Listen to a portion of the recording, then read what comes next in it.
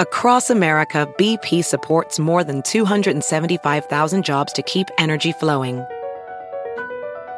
Jobs like updating turbines at one of our Indiana wind farms and producing more oil and gas with fewer operational emissions in the Gulf of Mexico. It's and, not or. See what doing both means for energy nationwide at bp.com/investing in America.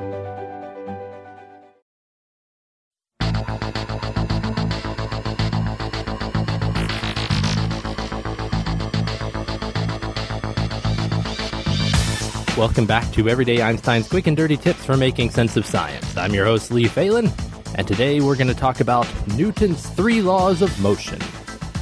If you glance through the books in your personal library, chances are that you do not have a copy of Principia Mathematica Philosophia Naturalis. However, you might consider adding it to your collection, because this book, written in 1687 by Sir Isaac Newton, contains the definitions of some of the most important natural laws in the universe. Newton's 3 laws of motion. Today we'll take a look at those 3 laws and see how they impact the most noble of sports, soccer. Today's soccer-inspired glance at the 3 laws of motion are brought to you by lynda.com. At lynda.com, you can choose from over 85,000 video tutorials on topics ranging from salary negotiation, social media, web design, and more. And you can try it all free for 7 days. Learn at your own pace at any time with top-quality video courses taught by industry experts who are passionate about teaching. You can even learn on the go with the lynda.com optimized mobile site or their free iPhone and iPad app for members. That's lynda.com/everyday. Every soccer game starts with the ball sitting on the center spot of the field. It remains there until the team that won the coin toss decides to kick it. The reason the ball just sits there and doesn't roll off into a goal is because of the first law of motion. The first law of motion is commonly referred to as the law of inertia. In its original form, it states, every body persists in its state of being at rest, or of moving uniformly straight forward, except insofar as it is so compelled to change its state by force impressed. In other words, unless compelled to do otherwise, things tend to keep on doing whatever they were doing before. So the soccer ball, under no compulsion to do otherwise, just sits on the center spot, waiting. Forever. Now eventually, someone will kick the ball, and things really start to get exciting. When the ball's kicked, the force of the kick acts on the ball, causing it to accelerate. Forces and acceleration are covered handily by the second law, which Newton described as, the alteration of motion is ever proportional to the motive force impressed and is made in the direction of the right line in which that force is impressed. But that wasn't very catchy, so later on people just started referring to the second law as force equals mass times acceleration, or F equals ma for short. Let's take a look at some of the other forces that are acting on the ball. First, we have the initial kick that propelled the ball out of its restful state on the center spot. As the ball soars through the air, it starts to experience another force, wind resistance, or drag. Drag is a force that acts on objects traveling through fluids. And in science, we consider not just liquids to be fluids, but also gases, such as air.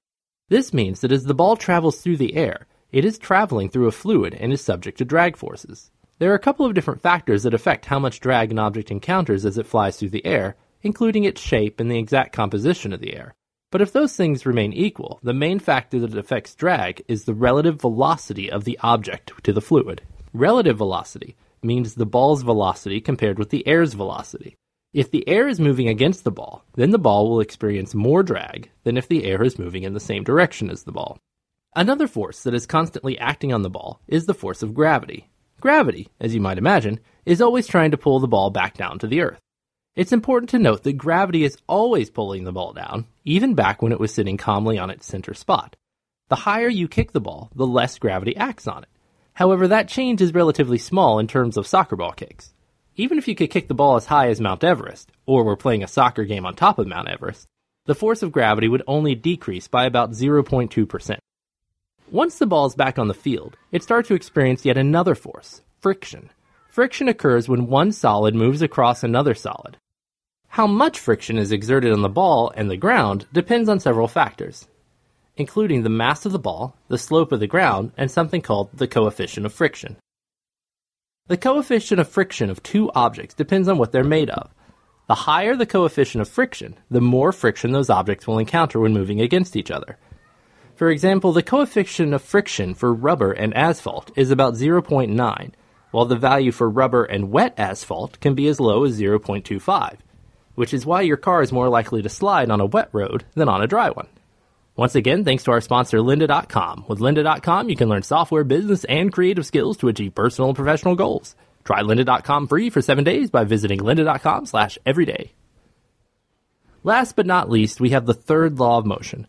The third law is probably the most well-known. Actione contrarium semper et acellium esse reactionem.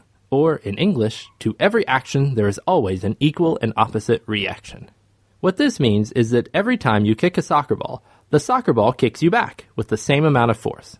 So if that's true, why don't you go flying down the soccer field? Well, remember that force is equal to mass times acceleration.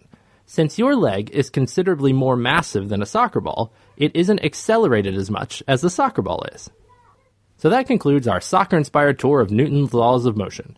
One phenomenon we didn't have time to talk about today, but which has heavy influence on the behavior of soccer balls, is the set of forces introduced when the ball spins.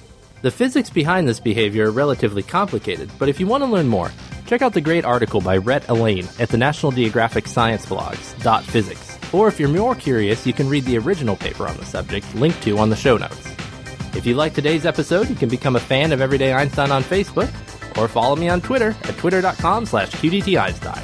If you have a question you'd like to see on a future episode, send me an email at everydayeinstein@quickanddirtytips.com. Until next time, I'm your host, Lee Phelan, with Everyday Einstein's quick and dirty tips for making sense of science.